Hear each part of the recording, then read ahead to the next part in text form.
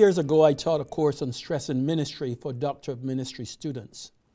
At the beginning of the class, we looked at the Genesis creation narrative with a view to seeing how God went about creating. In the midst of this discussion, one pastor asks, "Why is God dilly-dallying? If it was me, I would do it all at once." This statement revealed a great deal about his style of doing ministry. He did it all without taking time to pause, to assess, or to rest, and he paid a price for it. Not long after the course ended, he sent me an article from his hometown newspaper. It was a story about him burning out. Providentially, he had an understanding and compassionate district superintendent who arranged for him to take a sabbatical and get the counseling he needed to get beyond burnout. But what is burnout? One author, Ayala Pines and her associates, described it as a condition that results from constant or repeated emotional pressure deriving from an intense involvement with people over a long period of time. You see, burnout is a people malady. It derives from the emotionally taxing work with others that human professionals like pastors and counselors perform. Burnout results when there is an absence of coping mechanisms for addressing the constant stress derived from serving others. It can also result when there is inadequate coping. Christine Maslach and her associates developed a commonly used instrument for assessing burnout. Described it as involving a composite of 3 components. First, burnout includes emotional exhaustion. This is where the individual's emotional resources become taxed beyond their capacity. Significantly, one study found that the role-related stressors attached to ministry were positively correlated with emotional exhaustion on the Maslach Burnout Inventory. In other words, the higher the number of role-related stressors, the higher the level of emotional exhaustion. Second, burnout involves a high level of depersonalization. This is where the caregiver develops callous attitudes towards those that they serve. Finally, burnout involves a lowered sense of personal accomplishment. That is, there is a lowered level of satisfaction.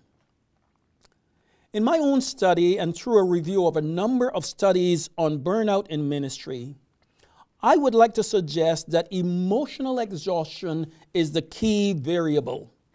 Once ministers become overtaxed emotionally, it becomes easy for depersonalization to set in over time and for one to experience a lower level of satisfaction in ministry. So how does one avoid burnout? Let me suggest a few things. First, I think it's important to recognize the warning signs of burnout. Herman Freudenberger, the man who coined the term, suggested that the burnout process begins with an inordinate desire to prove oneself at work, and this very quickly turns into a compulsion to work. And to meet these high expectations, individuals begin to take on more work, and they become obsessed with handling everything by themselves. This intense focus on work slowly crowds out everything. And given this exclusive focus on work, individuals begin to dismiss important needs such as sleeping and eating and relating to family or friends. Have you begun to see these beginning signs? If so, it is very critical to stop and take action. Unfortunately, even while experiencing these early signs, many are not fully aware of these changes and their meaning. They have become so accustomed to the grind of ministry they often fail to notice these subtle changes that are taking place within them. Additionally, ministers can become so other-centered in doing ministry that personal introspection becomes almost non-existent. Pausing to take periodic stock of one's life is absolutely important to becoming aware. But it is also important to have caring persons who act as social supports. Other persons more readily see the changes going on in the minister.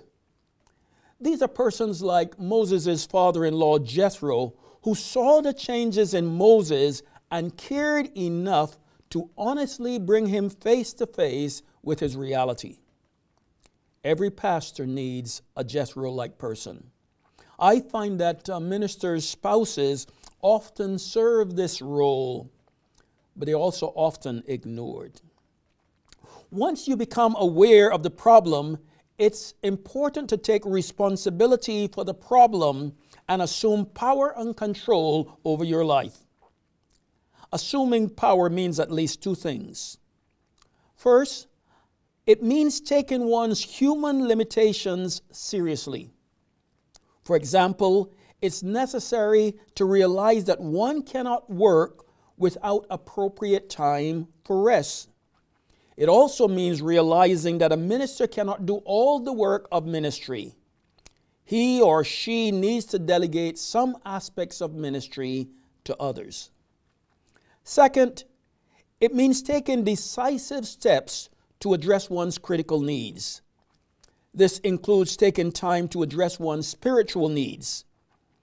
Ministers need to realize that our first priority in ministry involves being with Jesus and not simply doing for him. It also means creating space for attending to one's physical and emotional needs. And it involves taking time to address relational needs and making time for the important people in your life. In short, avoiding burnout means developing balance in one's life. In celebration of discipline, Richard Foster referred to this balance as holy leisure.